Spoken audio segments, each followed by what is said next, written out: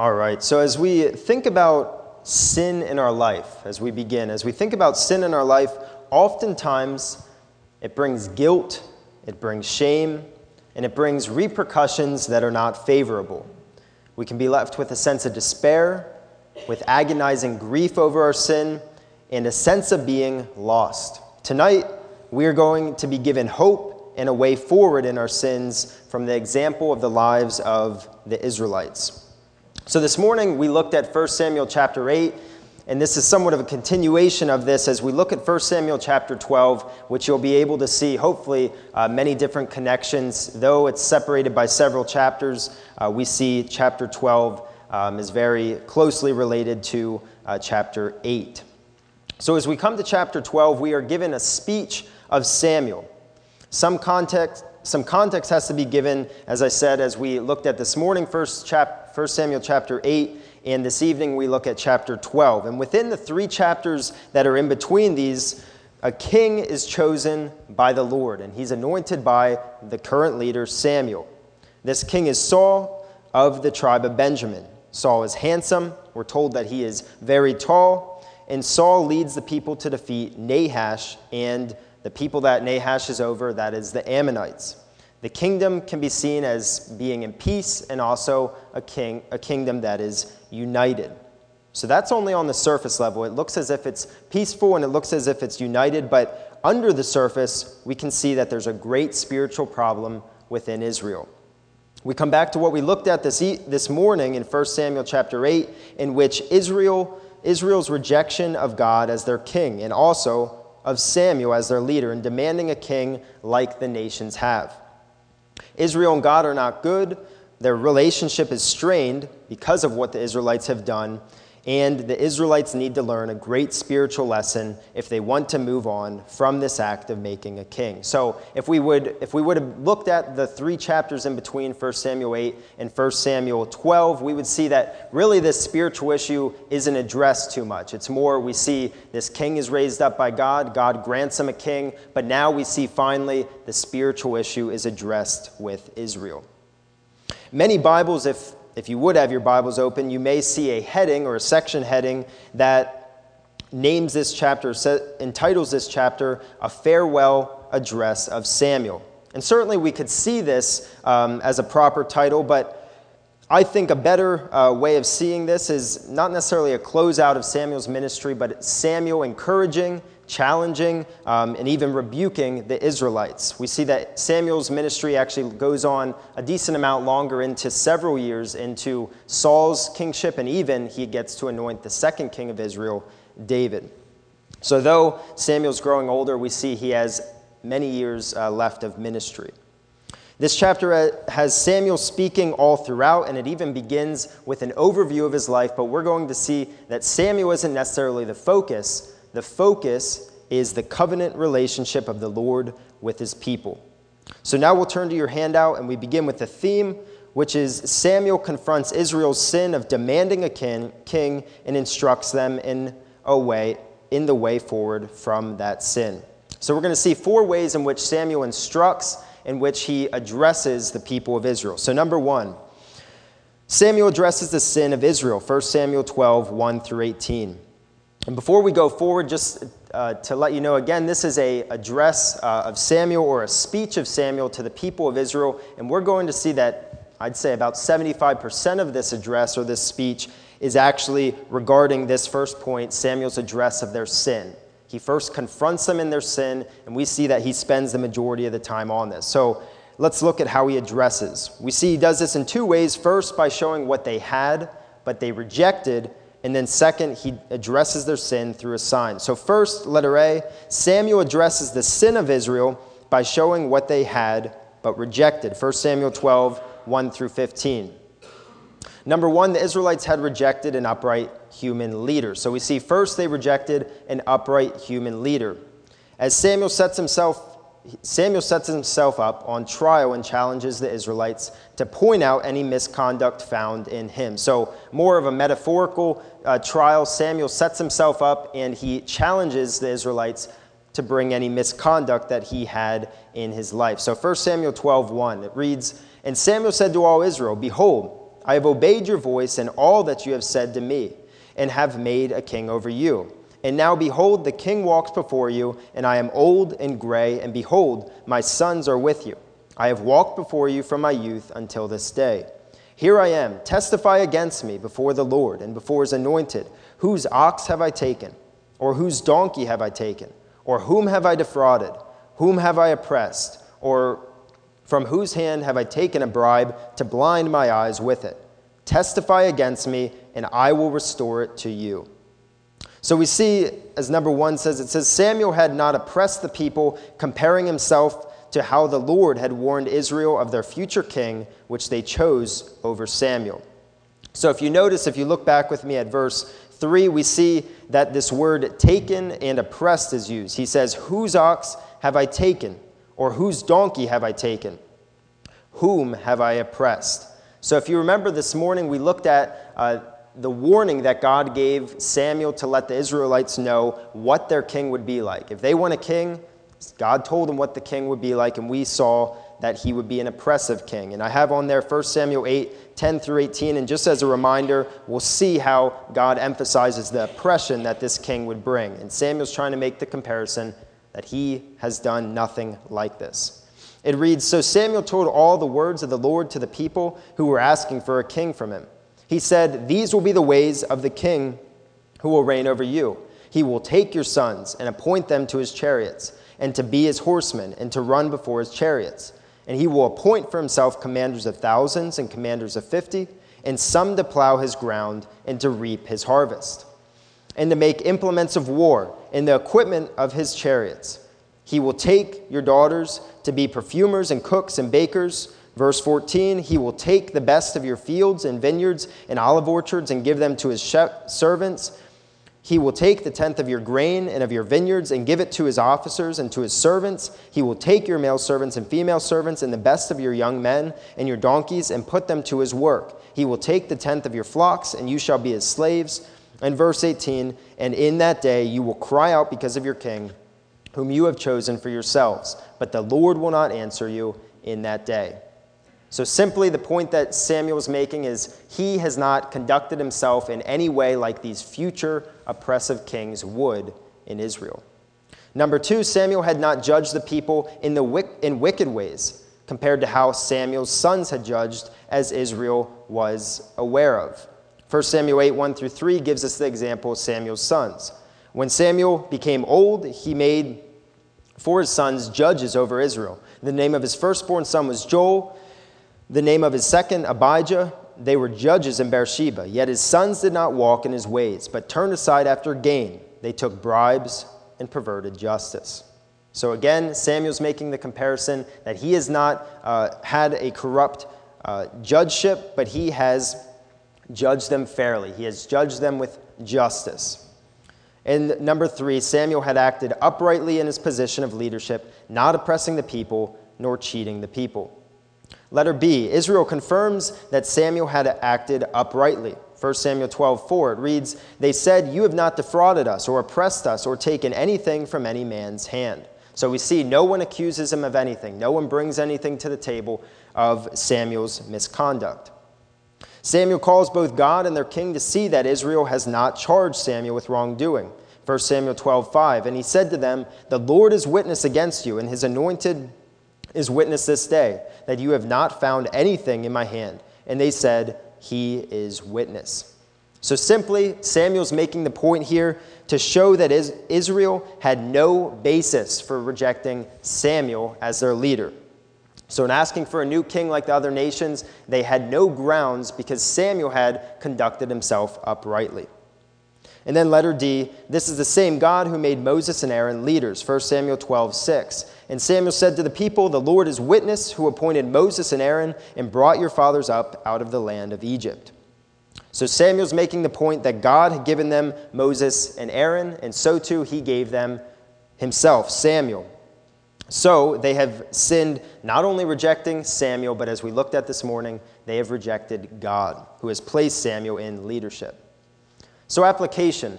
This isn't the main focus of the passage, but I think we do well to pause for a moment and reflect upon the example of Samuel's leadership.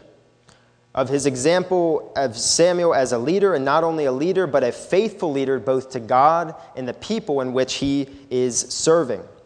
Samuel walked in uprightness in all his leadership responsibilities. He worked for the benefit of the people and continued to follow the commandments of God his whole life.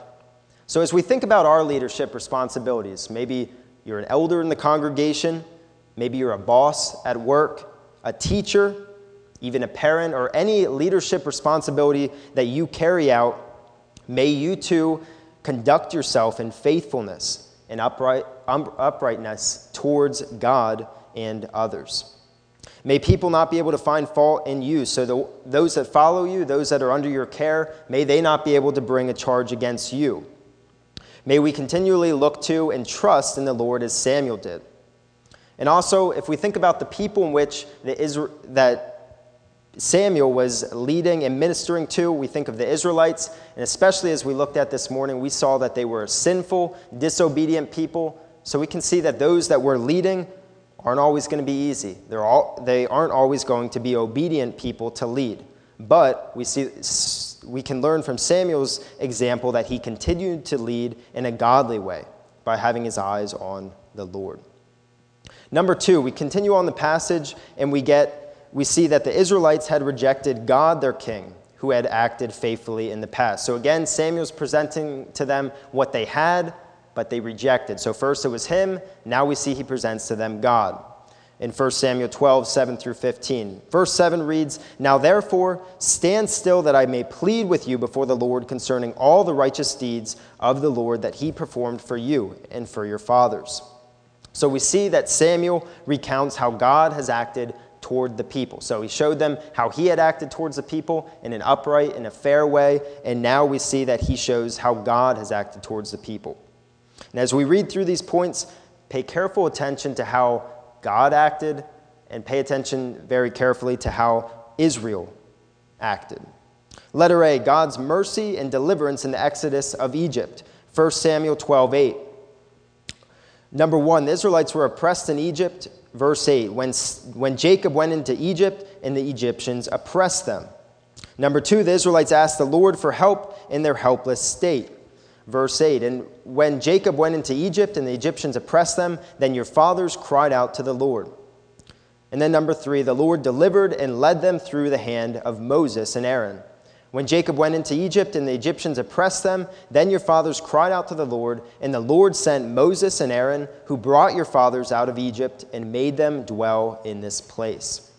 So we see that Israel, as we know the story of the Israelites in Egypt and the plagues that God delivered them through as they crossed the Red Sea, we see that Israel was in a helpless, they were in a hopeless state. They were in a pitiful state, but God showed pity to them, he showed mercy to them, and he delivered them out of that oppression. Letter B, God's grace in sending judges to deliver the people from their oppressors. 1 Samuel 12, 9 through 11. Number 1, Israel turned away from the Lord. 1 Samuel 12, 9. But they forgot the Lord their God. Number 2, the Lord gave them over to their enemies, and they oppressed them. Verse 9, But they forgot the Lord their God, and he sold them into the hand of Sisera, commander of the army of Hazor, and into the hand of the Philistines, and into the hand of the king of Moab, and they fought against them.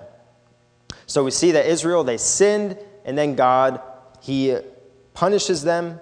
He, in a sense, teaches them a lesson and gives them over into the hands of these oppressors. Number 3, Israel repented of their sin against the Lord and asked for help. Verse 10, and they cried out to the Lord and said, we have sinned because we have forsaken the Lord and have served the Baals and the Ashtoreth, but now deliver us out of the hand of our enemies, that we may serve you. And then number 4, the Lord delivered them through the judges. Verse 11, and the Lord sent Jerubbaal and Barak and Jephthah and Samuel and delivered you out of the hand of your enemies on every side, and you lived in safety. So simply what this is doing, what Samuel's doing is he's actually, the whole book of Judges that we have in our scriptures today, Samuel is, in a sense, summarizing that whole book. We know the book often, it's by its title of the Judges. We think of the Judges such as Othniel and Ehud. We think of Barak and Deborah. We think of Gideon. But ultimately, that book is, in a sense, a sad book in that it records Israel's disobedience. And what Samuel's doing here is he's showing the cycle that can be seen throughout that book. We see Israel's disobedience, we see God's grace. Israel's disobedience, God's grace. And we see that continually happening within the book of Judges. And that's Samuel's point right here. Israel has disobeyed, but God shows his grace. He shows his undeserved favor towards the Israelites in their sin. And then we see third, letter C, we see that God set a king over them at their request. And they are to continue to follow the Lord, as we see in 1 Samuel 12 through 15. Sometime before 1 Samuel 8, as we looked at this morning, Nahash, the king of the Ammonites, came against the Israelites. Verse 12, it reads, "And when you saw that Nahash, the king of the Ammonites, came against you." And then we see in number 2, the Israelites' solution was to ask for a king. Verse 12, "And when you saw that Nahash, the king of the Ammonites, came against you, you said to me, 'No, but a king shall reign over us,' when the Lord your God was your king." So if you're here this morning, as I've mentioned already, we looked at chapter 8 in which we see that the Israelites demand a king. And we kind of get the background here. We kind of get maybe the political or what we could see on the surface in that this king of the Ammonites came up against Israel. They were threatening them. They were oppressing them in some way. And their response was not to look to God, but as we saw this morning, their response was to look for a human king. Number 3, the Lord granted their request for a king. So though it was sinful, God grants their request, and he uses it, as we'll see in verse 13. "And now behold, the king whom you have chosen, for whom you have asked, behold, the Lord has set a king over you." Number 4, Samuel sets forth how they should conduct themselves with this king and the result. Verse 14, "If you will fear the Lord and serve him and obey his voice and not rebel against the commandment of the Lord, and if both you and the king who reigns over you will follow the Lord your God, it will be well." And then number 5, Samuel sets forth how they should not conduct themselves with this king and the punishment if they do so. 1 Samuel 12:15, "But if you will not obey the voice of the Lord, but rebel against the commandment of the Lord, then the hand of the Lord will be against you and your king." So simply what Samuel's getting across here, we're given a lot of history of the Israelites, but we see with the Egyptians, or the Israelites in Egypt, we see with the book of Judges that Samuel recounts, and then we see even in this demand for a king that God acts with grace. He acts with mercy. He works with the sinful, the disobedient Israelites, and he works through their sin to provide for them in many ways.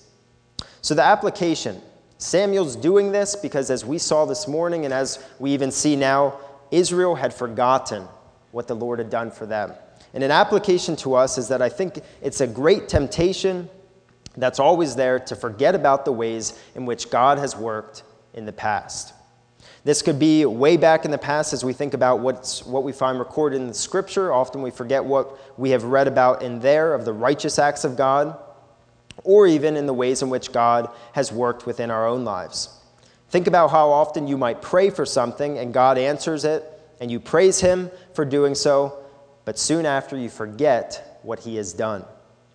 I'd like to challenge us tonight just to, throughout your day, even as a time in a day when you pause, take a time to sit down and think about how God has provided for you and blessed you in the past.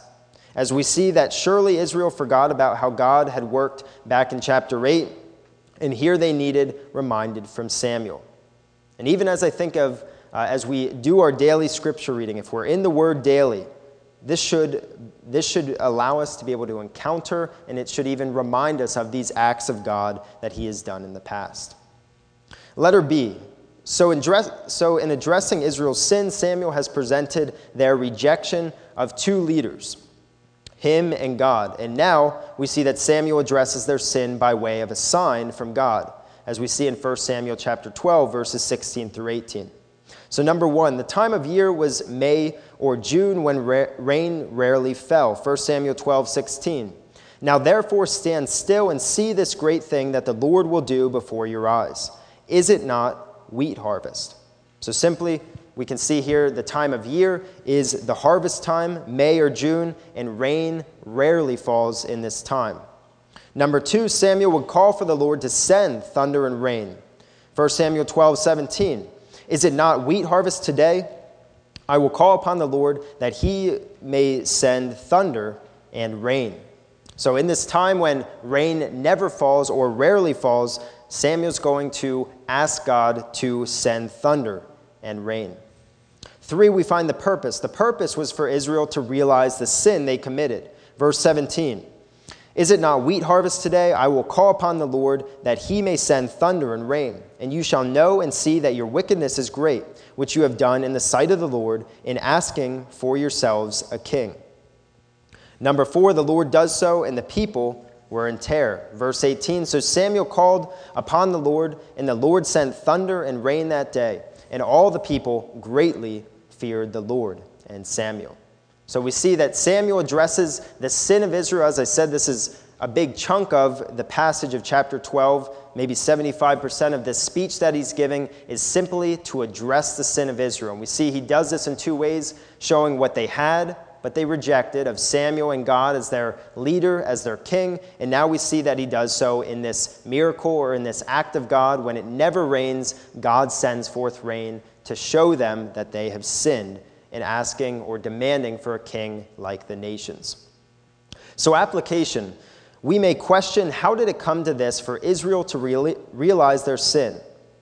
But I want us to think about how often it takes us, or how long it takes us to realize when we have sinned. Maybe it takes hours, maybe sometimes it's days, weeks, maybe even months later when you realize what you have done. Oftentimes something alerts us of how we sinned, if it be either a person, a sermon, the reading of Scripture. May we pray to the Lord that he might open our eyes to our sin and even realize it more quickly.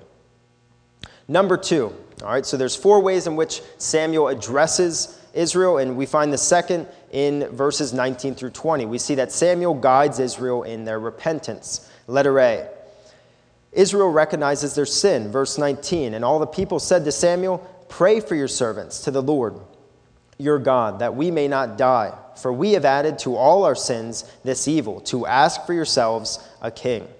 So through Samuel addressing the sin, from him pointing out what they have done through this miracle that God has sent rain, sent thunder, the Israelites realize what they have done. Letter B, Israel is not to continue in evil, but follow the Lord genuinely. Verse 20, and Samuel said to the people, do not be afraid, you have done all this evil, yet do not turn aside from following the Lord, but serve the Lord with all your heart. So they realize their sin, and then Samuel is directing them in what they should do. And then verse 21, we see Israel is not to turn to things that are against God, and do not turn aside after empty things that cannot profit or deliver, for they are empty. So Israel realizes their sin, and Samuel simply says that they need to follow the Lord now and not turn back to the ways in which they had lived. So application, when we realize we have sinned, may we repent immediately and turn from the sin we have continued in. Once we have repented, don't continue in the sin that you had struggled with, but turn and follow the ways of God. Letter D, we may question how can they do this? They have just acted in rejection and rebellion of God, as we saw this morning in chapter 8. Shouldn't they be punished? So we may question, how can the Israelites get off so easy? They have rejected God. They have rejected the reign of God and even the faithful leadership of Samuel. How can they get off this easy? Don't they deserve to be punished? And we see the answer in the third thing that Samuel presents. Roman numeral number 3. Third, Samuel points out to Israel how God will deal with them in their sin, as we see in verse 22. Letter A, the Lord will not reject the Israelites. Verse 22, for the Lord will not forsake his people. So the Lord will not abandon his people. He will not cast out his people because of the sin in which they have committed. Though they have done that to him, he will not do the same to them. Letter B, the reason is because this is against his character. 1 Samuel 12:22, for the Lord will not forsake his people for his great name's sake. And letter C, the reason is because the Lord desires to have a relationship to the Israelites. 1 Samuel 12:22. For the Lord will not forsake his people for his great name's sake, because it has pleased the Lord to make you a people for himself. So we see Israel has abandoned God. They have rejected him. They have forgot him. And we see that God will not do the same. This is the grace of God. The Israelites do not deserve his forgiveness. They do not deserve a second chance, but God grants them one. God does not forget them or cast them off. Notice what the reason isn't. So if we think about why God is showing them this kindness, notice the reason that he doesn't give. He doesn't say that the reason is because Israel is worthy or that they have been obedient. It's not what Israel had done for God. It's not something found in them, but it's solely found within God's character. So this is his grace, his undeserved favor. The Israelites do not deserve his favor or his kindness, but yet he shows it to them. So application. In our sin, may we be overcome and marvel at the grace of God.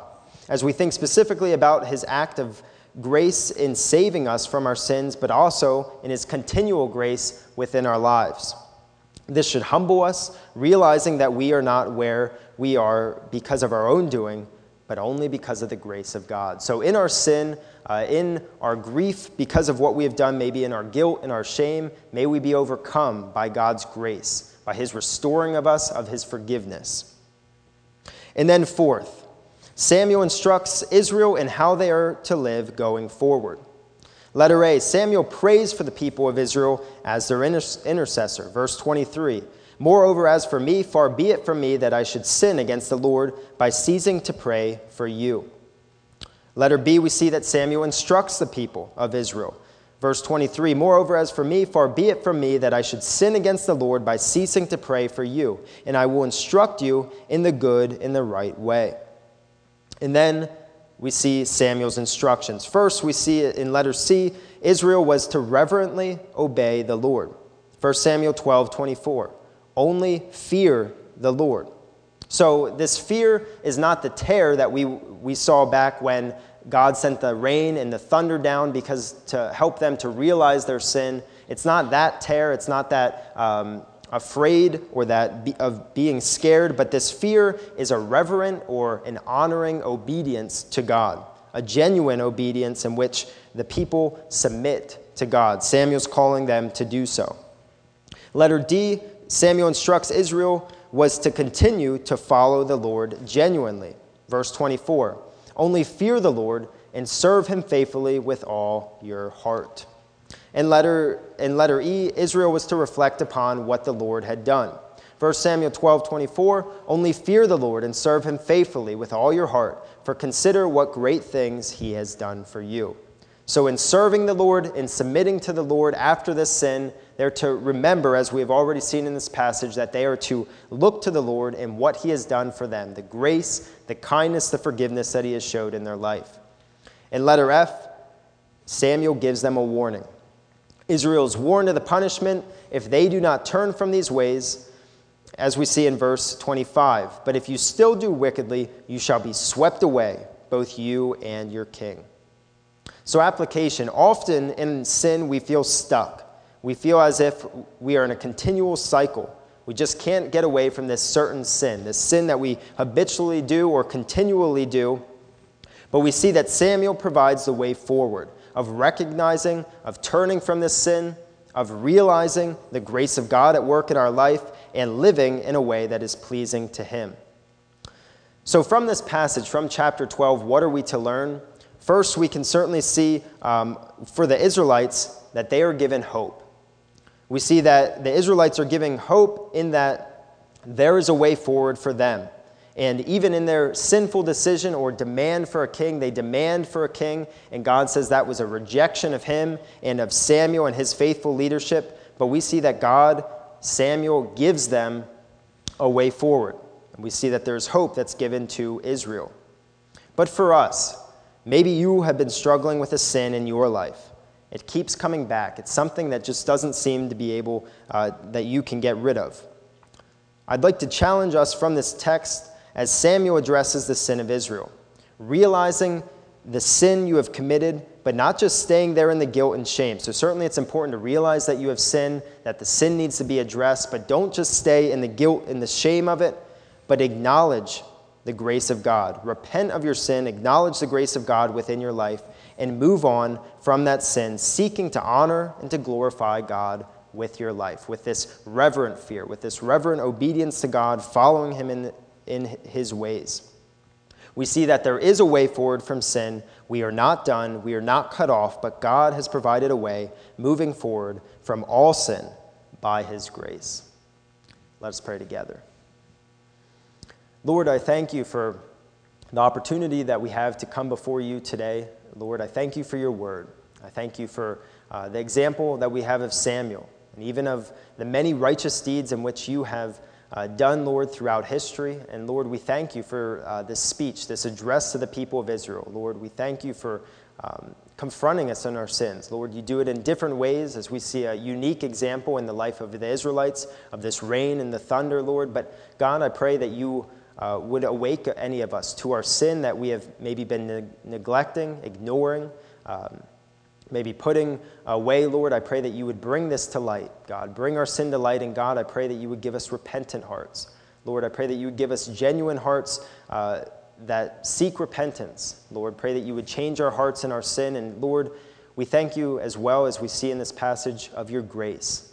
Lord, you show us great kindness, you show us great love, though we don't deserve it. And God, I pray that we would marvel at this, Lord, in our sin, that this would help us to overcome the guilt, the shame, the despair that comes with sin and the results of it, God. And Lord, I pray ultimately that we would move forward from our sin. Lord, you have provided a way forward through the blood of Jesus Christ. And God, I pray that you would help us to seek to live for you, seek to follow you. And Lord, ultimately the strength, the grace comes from you so that we might live our lives in a way that's pleasing and honoring to you.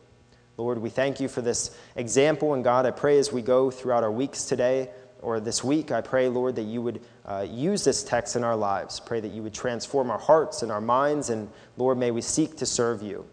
And in your name I pray, amen. Thank you for coming out tonight, and you are dismissed.